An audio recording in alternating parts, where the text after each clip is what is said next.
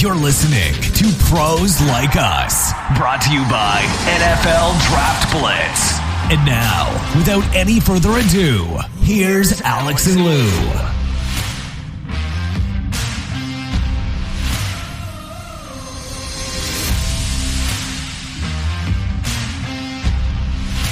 That's right, gang. We are back and better than last week, we hope. We just polished off divisional round weekend. A lot to talk about there.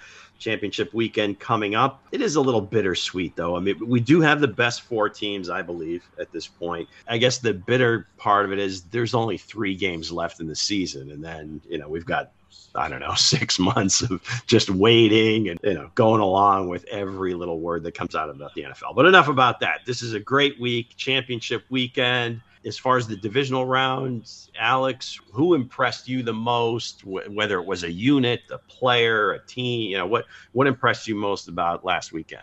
I'm impressed with the Cincinnati Bengals. And what impressed me the most is not that Joe Burrow played well.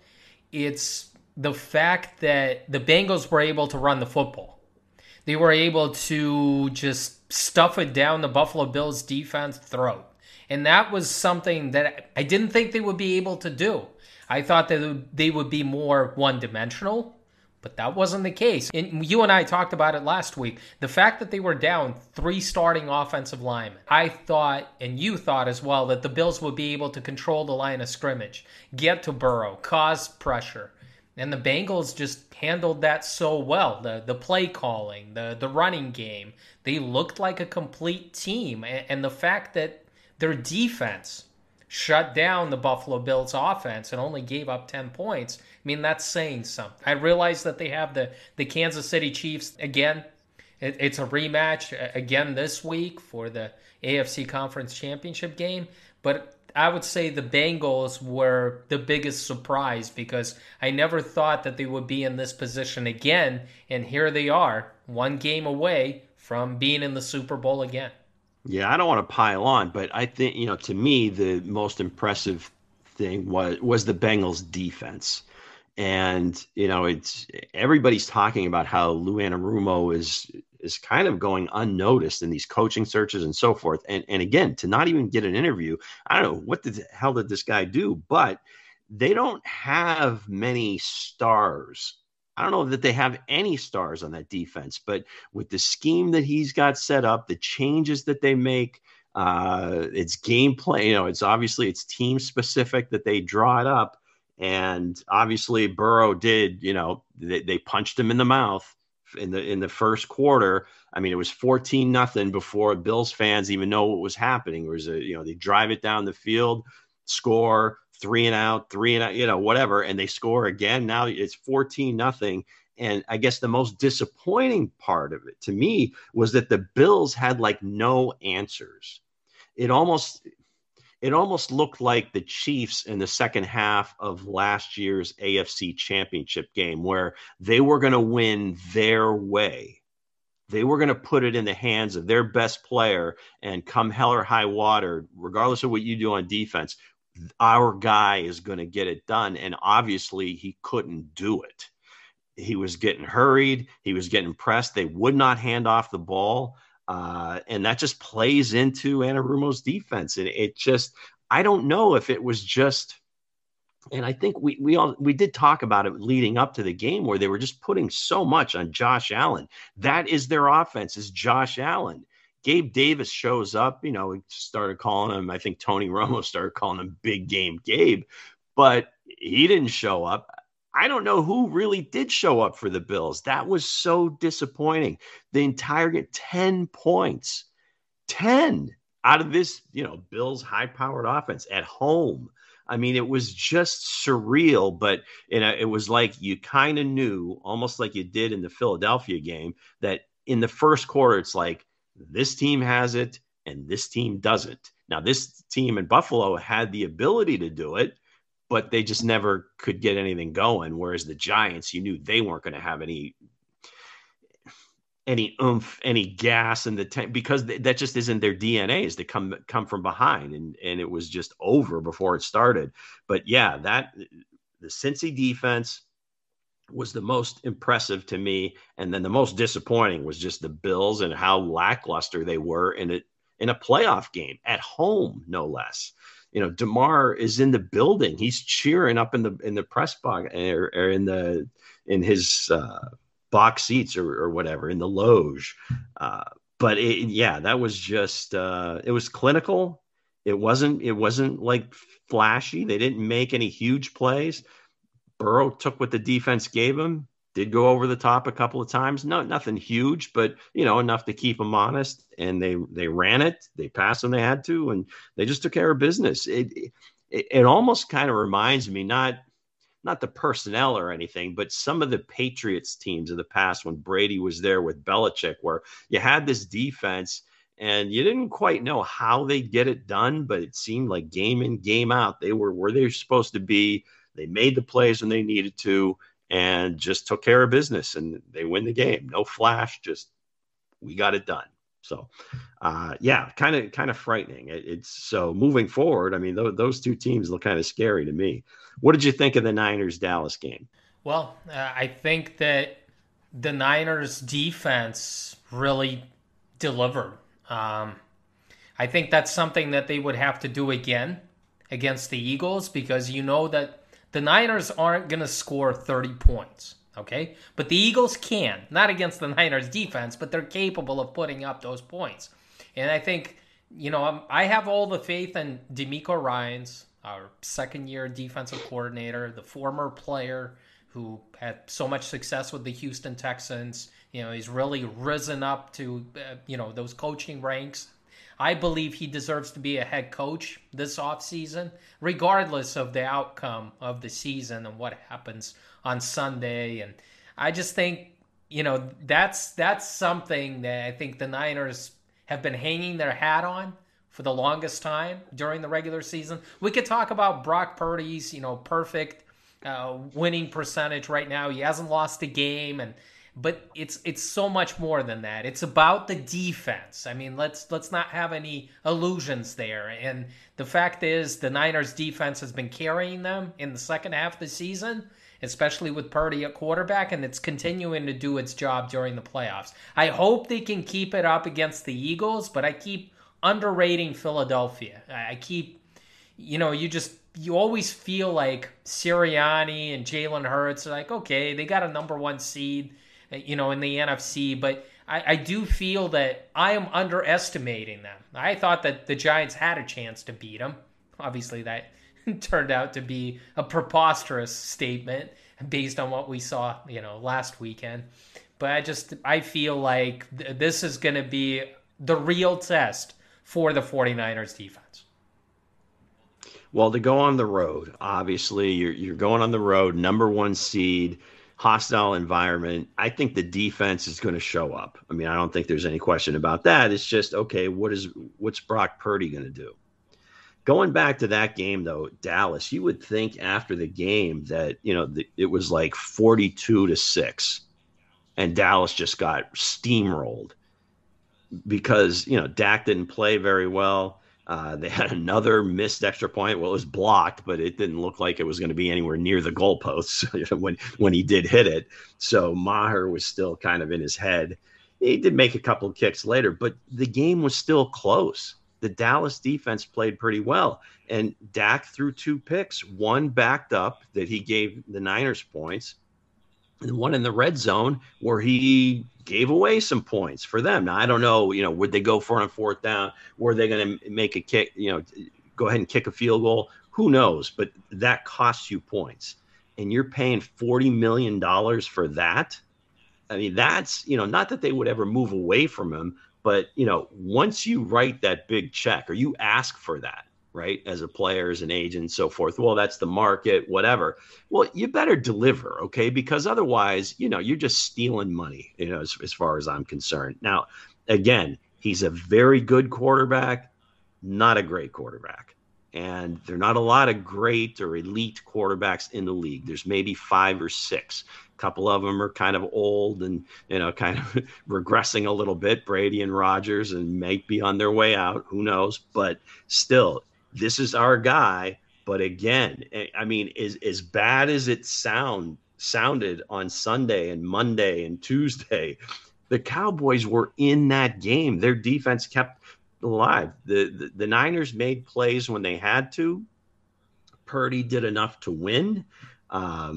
Where was your heart when the last play of the first half, where he's kind of, I don't know, 7 or 8 seconds, and he's holding it.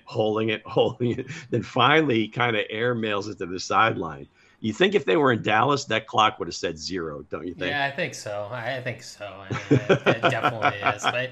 But he's been Mr. Kyle I think had some choice words for him, and he put the play sheet over his mouth and was kind of barking at him. I mean, the one thing that he has done is he's made great decisions and he's taking care of the football. He's not turning it over. No question. And I think when you have that defense, when you have that running game, when you've got those playmakers, that's all you have to do, basically. The Eagles are going to be the toughest test for them because the Eagles' defense is no slouch, especially on the front. I mean, at the line of scrimmage, those guys can get after you. And I think this is going to be the biggest test for the 49ers offensive line because they can get after the quarterback. Those boys have been putting up huge numbers all season. So, historical numbers. I think they're in the top 3 all time for team sacks. I think they've got at least 4 guys with double-digit sacks. So yeah, I mean, I'll agree with you there. No. And joke. I've mentioned DeMeco Ryans. He deserves a head coaching job. Well, you got to look at the other guy on the other sideline, Jonathan Gannon. He's also had a very complete, very good defense the past couple of years. Nobody really talks about him, but he's a huge part of, the Eagles coaching staff out there. That guy also deserves a head coaching look. There's no doubt about it. As far as the Cowboys are concerned, they haven't had a superstar quarterback since Troy Aikman. All right? I mean, Tony Romo was a good quarterback, not a great one. Whenever he was in the playoffs, he also had debacles. Same thing with Dak. And the only person not recognizing it is Jerry Jones. You're not going to change quarterbacks, but I do think he needs to change coaches. And he continues to stay loyal to Mike McCarthy and Dak. Well, that I don't know, because you do have to give him some credit for winning the games that he did with, some injury problems, kind of shuffling the offensive line. The expectations in Dallas, I think a lot of times are so overblown just because it's the Cowboys and, you put the star on the helmet. They really never addressed the number 2 receiver position. Tony Pollard gets hurt in the first half, can't come back and, evidently going to have surgery moving into a free agent year. I mean, I would think they'd want him back. I can't see Zeke coming back unless I think he even said he would kind of take the hometown discount or give the hometown discount, take a pay cut to come back. But he's a guy, he's kind of like a short yardage back. Maybe, they bring him in to pass protect a little bit. But, I mean, he doesn't have the juice he used to have. So not a lot of firepower on offense, but somehow they got to that level. So I would give them credit, but the expectations are just way out of whack for this team, for what they are and what they have. Lou, Mike McCarthy is not going to take this team to the Super Bowl. But nobody has hired not with those players. Nobody has hired Sean Payton yet. I think Payton can cut down on those interception numbers that have, definitely haunted Dak Prescott this season. I think he can make it work. We know he's a quarterback's whisperer, so I'm not saying. But he's been there. He's been there under Parcells. He knows Jerry Jones. Maybe Jerry can write a big check, but he typically doesn't with coaches, doesn't want to. I don't think that's Sean Payton's MO. I think he wants to go in somewhere where the ownership just kind of lets the football people take care of stuff. You've got, Jerry, his kid, his other kid, and that's a tough deal. Walking into that, I don't think Payton, that would be his first choice. I honestly, it really seems to me like he might just sit this one out. Wait till next year. Stay at Fox. That's it. See what comes out next year. He's in Arizona today. That one's interesting. because then I think Bidwell would probably give him the power that he's looking for to bring in his own GM, which I don't know. I think maybe they did already hire a GM, so that I misspoke. But he can certainly have a big voice in personnel, in getting Kyler Murray to play. If he feels he can do it, I think sky's the limit there. That might be an interesting place, or maybe even Houston, because that's a clean slate from the beginning. But again, ownership is kind of wonky there. But I guess just to go back to my point, I don't see him going to Dallas. Interesting. All right. I mean, I would try to make that power play. I would try to, Jerry Jones did bring in Bill Parcells, and he was there for a few years when, he didn't like that. He didn't like that. Parcells didn't like it. The whole thing about the shopping for the groceries, I think he used that when he was in New York, and I think that kind of bothered him a little bit when he was in Dallas. That didn't work out well. And then, he had the best coach in the NFL and he ran him off, Jimmy Johnson, back in the day. I mean, I think they could have had a much better run, but that's for another show. Speaking of Eagles defensive coaches, I'm not going to take credit for this. I heard this on Good Morning Football. Peter Schrager brought it up.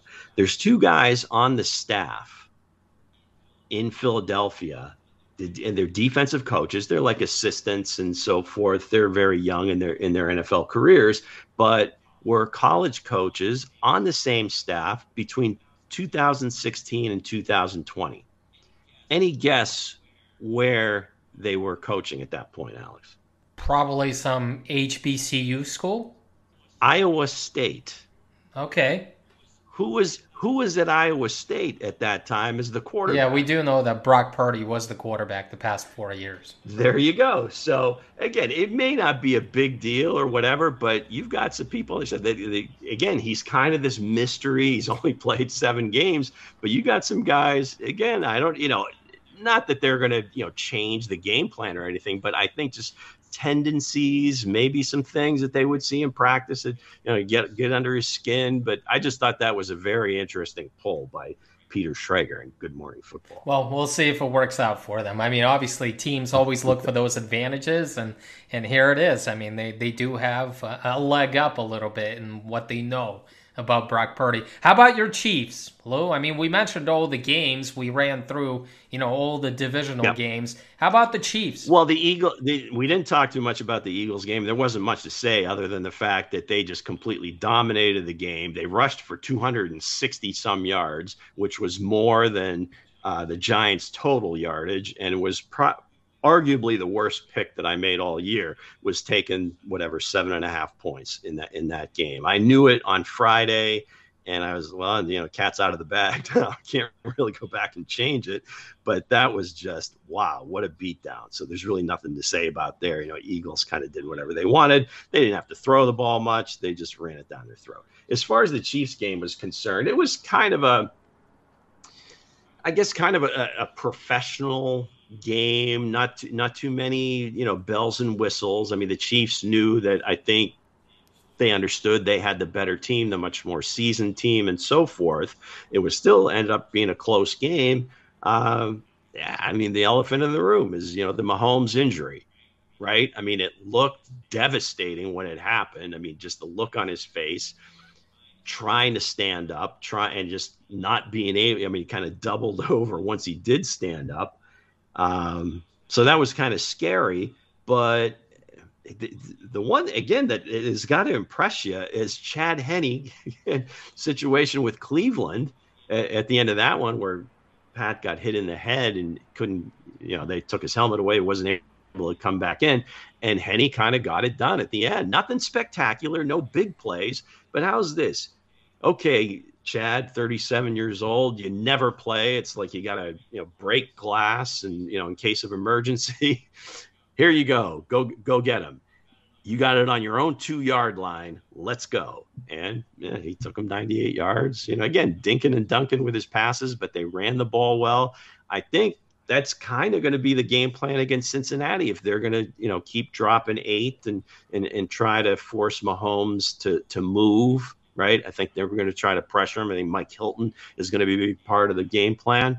But in the game against Jacksonville, I don't know. They got it done. There wasn't anything spectacular or anything that you saw that was, oh, geez, look at that. It was game kind of went as expected. Jags get a late field goal, cover the spread, and just the big thing now is, can Patrick go this weekend? Can he be effective? He's going to play. I mean, I don't think there's any question. I mean, if you saw him on the sideline, I mean, he was ready to kill someone when they told him he had to go get an x-rayed and the game was going on. I mean, he just, the look on his face, slamming his coat. I mean, he was pissed. He was not coming out of the game. This is going to be that over my dead body game. For sure. So what's going to be the X factor here for the Chiefs, knowing that their quarterback is not 100%? What do they have to do against the Bengals in order to get it done and advance to the Super Bowl, something that they weren't able to do last season? Well, defensively, now, again, you don't look at their defense and say, well, this is a dominating defense or anything. I mean, they're built to kind of play with the lead.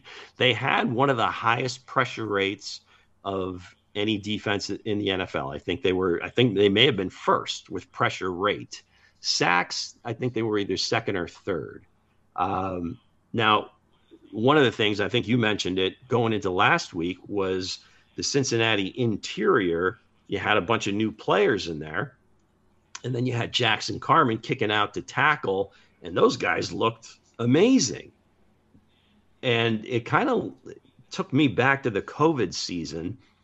And I think the Chiefs were supposed to play Buffalo on a Monday night. So the last time they played in Buffalo, and they had a lot of injuries in their offensive line that kind of led to what happened in the Super Bowl against Tampa. But the bottom line, they have like Nick Allegretti in there, and they had a bunch of guys, backups and so forth. And they went up there and they ran the ball for over 200 yards on the Bills, and they win the game. The last regular season game, they beat Buffalo. I think they're going to have to come out with a very similar game plan. Pacheco is going to have to be big. He got 12 carries last week, but he had 95 yards. He finally got to show his speed when he's not the most patient runner, right? He kind of runs into blocks sometimes because he's so anxious to get going. Well, he's been a little bit more patient here, and he rips off like a 40-yarder, got to show his 4.39 speed or whatever the hell it was at the combine. I think that was the number. So I think Jet McKinnon, if they bring in Ronald Jones Jr. for a few carries, I think they're going to have to utilize those guys a little bit more. I think they're probably going to utilize 13 personnel a little bit more with Kelsey, Noah Gray, and either, I don't know if they might activate Jody Fortson, bigger guy, more of a receiver, or Blake Bell, the Belldozer from Oklahoma.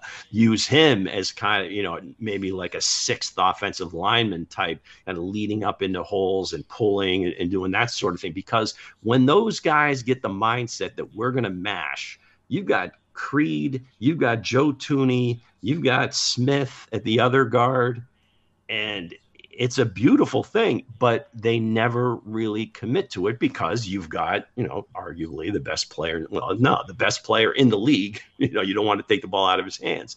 But with the lame, being a little lame with the one leg, I think you got to rely on the offensive line and on defense. That pass rush has got to get through these, these backup linemen and get to Burrow and get him on the ground.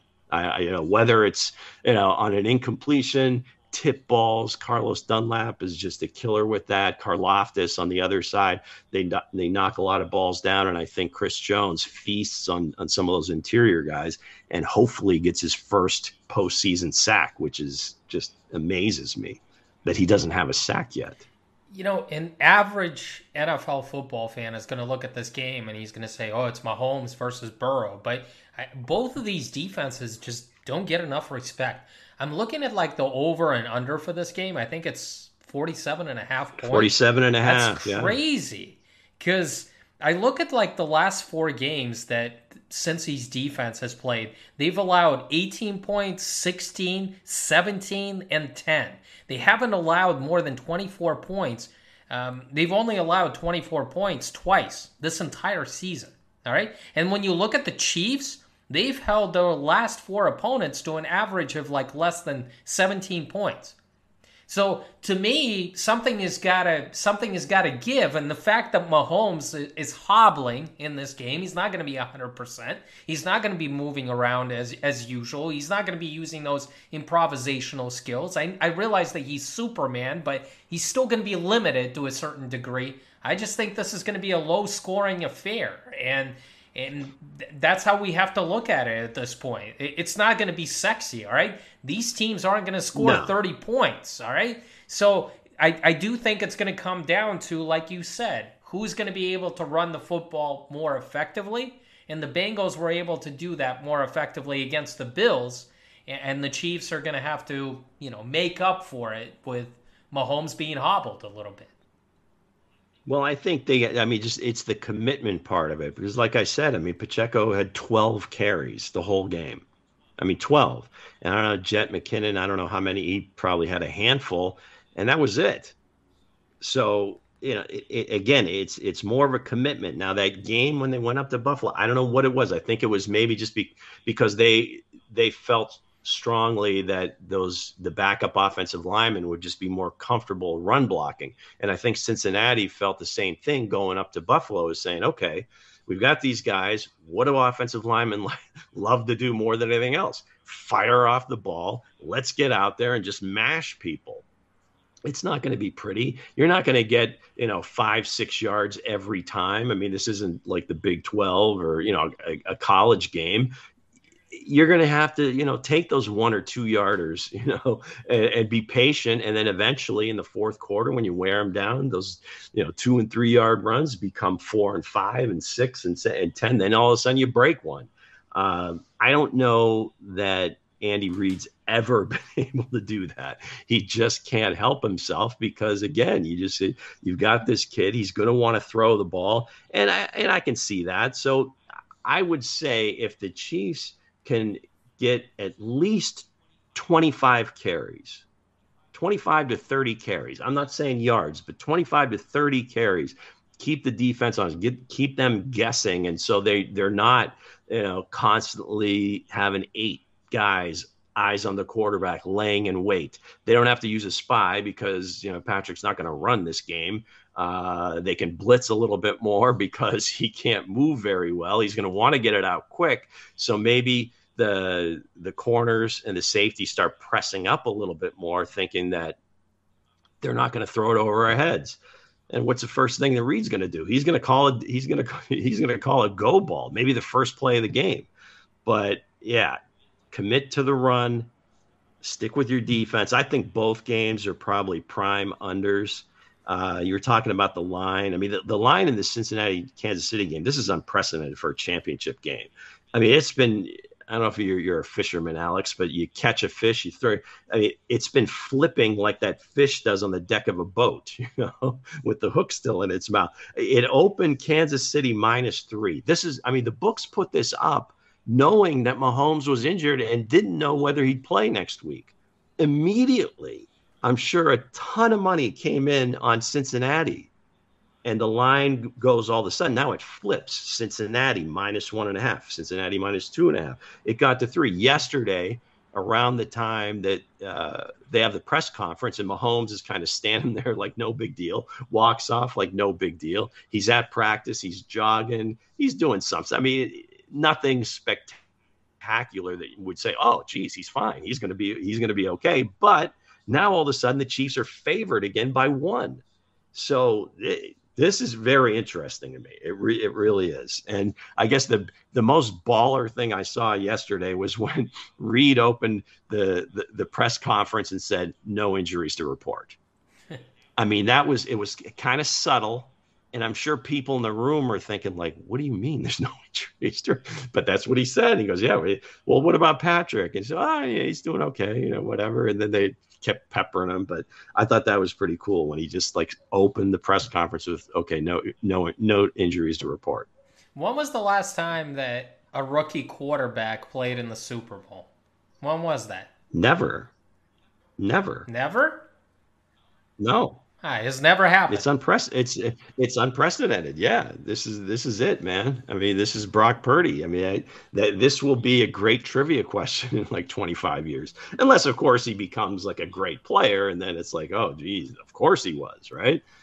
He's the next Tom Brady. You know, he passed over by everybody. He's got his list of all the quarterbacks that were taken ahead of him. Well, it's almost like you talked about it last week. I mean, you're like played up to the story that Brock Purdy might be the next Tom Brady, and a lot of people are talking about this right now. I mean, is he? Well, the similarities are kind of there. I don't know. I mean, but Brady had a lot more, I think, adversity at Michigan and kind of winning the job, losing the job, winning. You know, they couldn't make their minds up. Whereas Purdy, I mean, I think he started all 4 years, didn't he? Yeah, he did. He started as a true freshman. He had an amazing amount of experience in college. So, I mean, that not to say that that's a guarantee at the pros, but as far as his mindset, it seems like he's one of these guys that his resting heart rate is the same as like when he's under pressure. I mean, he just like very even keeled. He never gets too nutty. He finally showed some emotion, right at the end of the Seattle game, or in the second half, he got kind of fired up when he threw a touchdown pass. But, it just seems like he's just like this professional dude. You see him, walking into the stadiums, whatever. He looks like a student wearing his, Gap outfit, wearing, the backpack. He just looks like a kid walking across the quad going to a class. Yeah, I look at, if we're going to switch over right now, we're going to go to the NFC. So we got the Eagles against the 49ers. When I look at this matchup, I feel like as much as I've praised the 49ers defense, there's a huge mismatch against, between the Eagles wide receivers and our 49ers secondary. And I just think the corners in general, I'm looking at the Eagles and I'm like Darius Slay, James Bradbury, who had a great year for the Eagles this year. We've got, a bad cornerback room. I mean, I wouldn't say a bad one, but all right, we have an average cornerback room. Come on, Charvarius Ward. They talk about him like he was going to be an all-pro, and the Chiefs let him go, and that was a big deal. Well, we've got an average cornerback room because we've got A.J. Brown, we've got Devontae Smith, we've got Dallas Goedert, who we have to, contend with. We've got great linebackers with Fred Warner and Dre Greenlaw. But the fact is, the front seven is really good. The secondary, especially the cornerback position, I've got huge question marks there because we're going against guys that are no slouches at all, and especially with Jalen Hurts, who gives you that extra dimension by moving outside of the pocket and buying himself extra time. The more time you buy, those wide receivers are going to come open. So do you think they kind of flipped the script a little bit from, okay, we're playing the Giants, we're just going to run it down their throats, to here, hey, the advantage is with our receiving core. Are they going to let it fly, and see, if they can get get a big lead early and see if Purdy can play from behind? I do think that's going to be the key. I think in the second half, they'll try to look for more balance. But I think in the first half, you will see them air it out, okay? I mean, I think they're confident that Jalen Hurts is back. I think they're confident in their wide receiver core. And that's where they're going to try to take advantage, of the 49ers. Because that defensive line and those linebackers, they're going to shut down their running game. They've got to open it up early in the first quarter. They can't just run it down the Giants' throat. So they got to change it up a little bit. And I think Sirianni, that's exactly what he's going to do. You have to take advantage of the other team's weakness. And that's what NFL coaches do. This is going to be a Nick Bosa game, right? I mean, if he shines, if he has a good game, and they can't block him, and he's getting the hurts, you got to feel pretty good about San Francisco's chances. Not just Bosa, I mean the rest of the pass rush, but he's kind of the unicorn. And Lane Johnson did okay last week with the he had the injury and whatever, but again, you really didn't have a dynamic front seven there. I mean, they're good, but not San Francisco good. I mean, this is this is up. I mean, this could be a historical unit, the down four and the linebackers. I think the Eagles need to change up their game plan. They knew how to attack the Giants, and they found success there. I think this is the only way to attack the 49ers. And the fact is, try to get rid of the ball quickly. Try to take advantage of those wide receivers against the 49ers corners. And this is, the D-line for the 49ers, that's going to be crucial. They got to get off the ball, and they got to get to Jalen Hurts. They got to disrupt him. I just think that's the game plan for me, for the Eagles. I would be very surprised that the Eagles are going to try to balance this attack out in the beginning of the game. I think they do want to take the lead, and they want Purdy to come from behind. I think I completely agree with you there. This number is only 2.5. Philadelphia is favored. They're at home.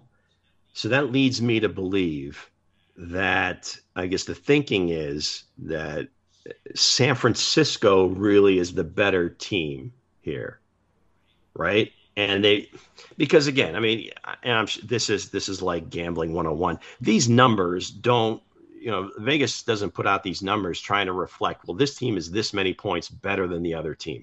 The number that they try to come up with is the number that will attract the same amount of money to both sides.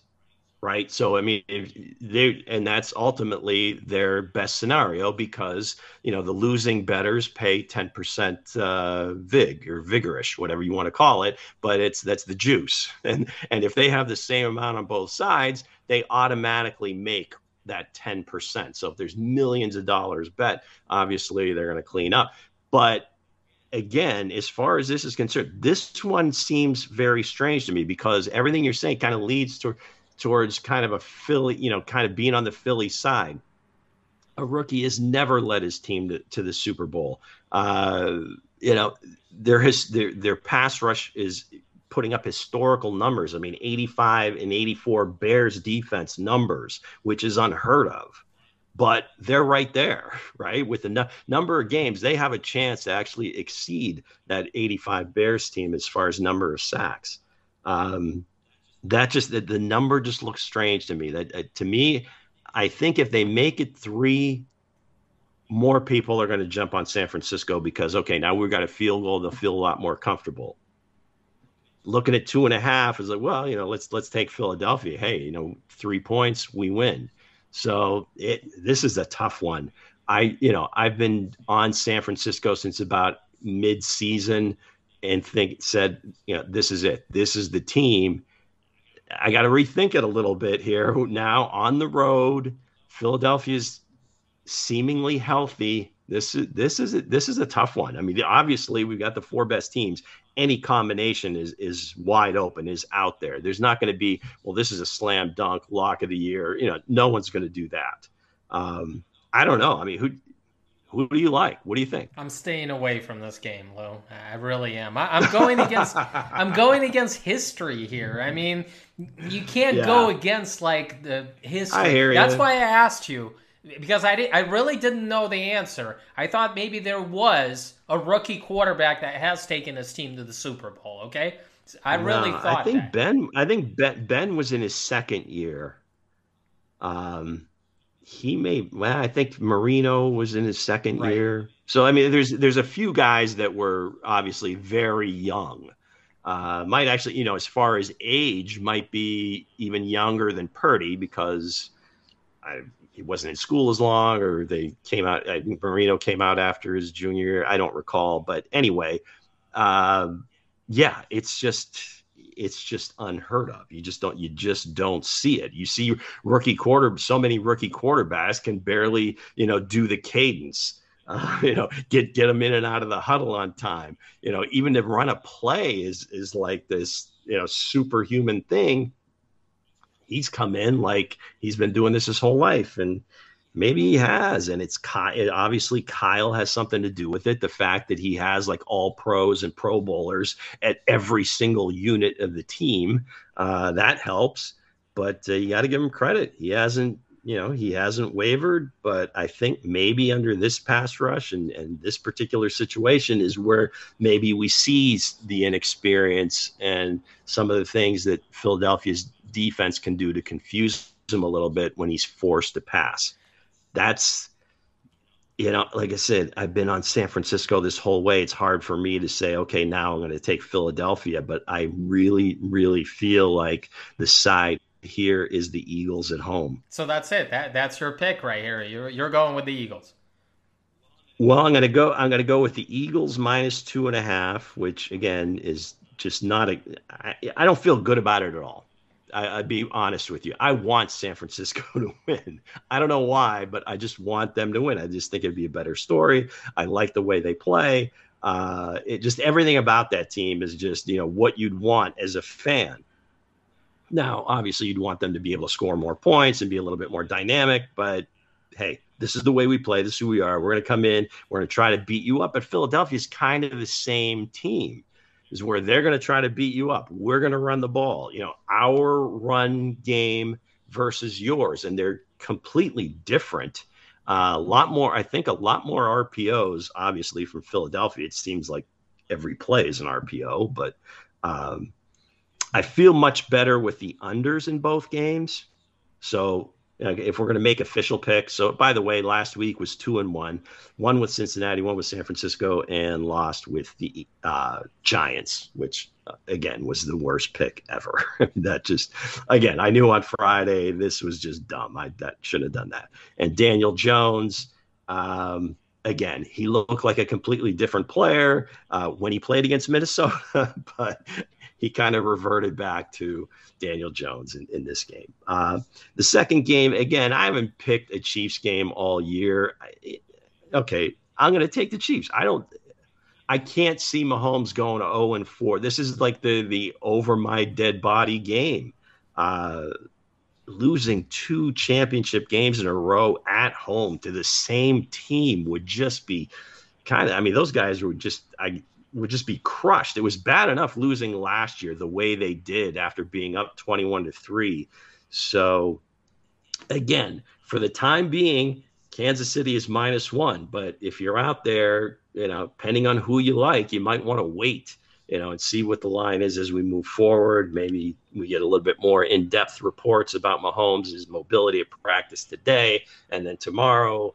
But my guess is they're not going to put him in any adverse situations where he could aggravate it. So I don't even know if any of that information is going to really make a difference. You just have to have faith. And, at the end of the day, I've got faith in the MVP. This is my team. I cannot pick against them. So let's go Philly and under, Kansas City and under. So chalk the home teams and the under in both games. 4 picks. I'm going to roll with that. Well, I'm not going to make my lock of the week in the 49ers-Eagles game for obvious reasons. And again, it's tough to go against history. And, as far as like the Bengals and the Chiefs, some defenses just like they have some quarterback's number. Matchups. I mean, yep. That's the case. It's always been the case. It's also hard to argue against that. For some reason, whether it's at home or away, I mean, that defense just plays well against the best quarterback, the best player in football. Well, here's the thing that I can't get an answer to. How, in the first half of the game last year, do you roll up 21? You're on the doorstep of putting up 24 or 28 at the end of the first half. The other team, you held them to 3. Now, again, defensively, I could see, Cincinnati, on offense being able to beat the Chiefs defense up a little bit in the second half, score some points. But then how do you get shut out? Well, you scored a field goal so they could get to overtime. But how do you flip that? What that had to be psychological. When he threw that pass to Tyreek, I think as soon as he let go of it, he knew this is a bad idea. He's one, I'm getting it out late. 2, he throws it kind of behind him, so his momentum's going away from the goal line. He gets tackled, and I think for the first time ever, I saw Mahomes kind of, come out of the second half, and he was rattled. That's the only time. I agree with you. But he was rattled. I agree with you on that. But I'm going to go with the Chiefs as well. I just think that there's something about destiny. They lost it in big fashion like that last year when it looked like they were going to walk away, that they were going to blow the Cincinnati Bengals out of that game, out of that stadium. I'm going to go with Mahomes hobbling. This is going to add to his legend. Story, to his legacy. Add to the legend. Yeah, no Tyreek. Playing on one leg. This is going to be part of the Disney movie. I believe so. This is my lock of the week. I'm taking the Chiefs at home, -1 against the Bengals. Oh, man, Alex, here we go. The kiss of death comes back. But I think you did well on the last kiss of death. I think they still won that game. So last thing before we get out. We've kind of slandered, I don't know about slandered this guy. Maybe we were being honest, but reports out of New York, Nathaniel Hackett in as the new OC for the Jets. I don't know where they're going with the quarterback. I don't know who's going to be the quarterback. Is this another situation where a team thinks that by hiring Nathaniel Hackett that they're going to lure Aaron Rodgers to their team? I believe so. I think the Jets are all in. They know that Zach Wilson isn't the future. They know that they don't have a quarterback on the roster that's worthy of, being the starting quarterback. All due respect to Mike White. I mean, he played pretty well during the season. He's a good backup quarterback. Right. I do think they're betting on it. I think they're betting on his relationship with Aaron Rodgers, and they're hoping that, the Jets are willing to give up, a couple of first-round picks for Aaron Rodgers because their defense. I don't think they have to give up that much. I think maybe a first and a third. I really think Green Bay would just be happy to get out from under that contract. I just feel like the Jets' defense was elite this year. Okay, and they're only going to get everything's better. In place, and then they're going to get. They're all young. None of them are making a ton of money. So, yeah, I mean, they need to kind of like drop somebody in there. Now, again, Denver tried that last year and that didn't go so well. But, yeah, I mean, is it him? Is it, is it Lamar? I mean, it's going to get intriguing here. Again, just like last year. And then this is like deja vu all over again. The unretired quarterback from Green Bay goes to the New York Jets, a la Brett Favre, and here Rodgers continues to follow in Brett Favre's footsteps. Well, let's just say this. You can't make this stuff up, Alex. It just kind of writes itself. Nathaniel Hackett needs Aaron Rodgers because Hackett hasn't done anything in this league without Aaron Rodgers, okay? I mean, if you look at his track record, with all due respect, as a quarterback's coach or as an offensive coordinator, this is all in. The Jets believe that there's something cooking here, and they might make a deal for Aaron Rodgers.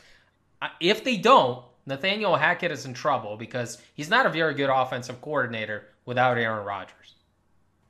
Yeah, and I don't even know that he was the OC in Green Bay. It might have been his title, but you gotta believe LaFleur had his hands in there. That's kind of his DNA, that whole, Shanahan system and so forth. And then again, his own tweaks. What he did in Tennessee there was a little bit different. Obviously, you got a different type of running back, but I don't know where this is going. His dad coached there. I think he was Herm Edwards' offensive coordinator for a few years at the Jets. Paul Hackett, former USC Trojans head coach. USC Trojans, Pittsburgh. He was in Kansas City, years and years ago. I think he was an offensive coordinator for one of Marty's offensive coordinators. So obviously they did things a lot differently back there. But anyway, it just struck me as odd. One, that they were interviewing him, and then two, bang, here we go. When you got all these other young guys. I thought another interesting one was Ben Johnson, whose name was really hot for Detroit as their young offensive coordinator. And out of the blue, he pulls out of any interviews and says, "I'm staying here." My guess is that they gave him a big raise. And he's also, as young as he is, maybe he's thinking too, I don't know that I'm ready to be a head coach at this point, especially in one of these tire fires that is an open job. So I think that was probably a wise move on his part. And if Detroit continues taking the trajectory the price tag just goes up for Ben Johnson. So I thought that was an interesting one. Yeah, the Lions are going to be my favorites to win the NFC North division next year. So, I mean, with the way that offense was kicking this year, the way January 26th, mark it down, folks. Alex, all over the Detroit Lions. I just think in his third year, Dan Campbell has got to make the playoffs and has got to win that division. And Jared Goff just had a career year. I don't anticipate him, taking a step back, especially with the offensive talent coming back and them adding to it, and now his offensive coordinator coming back. All right, gang. I think that's going to do it for us this week. Pray for us both this weekend because it's going to be nerve-wracking from start to finish. I joke. I mean, obviously, 5 straight championship games in Arrowhead. That's pretty wild. Years ago, I couldn't dream of just even having one there, and here we got 5 in a row. I'm pretty happy with it. Not to say we're going to lose. I'm pretty positive that this one's going to go Kansas City's way. So for my partner, Alex, I'm Lou. Happy championship weekend, folks. Until next time, peace.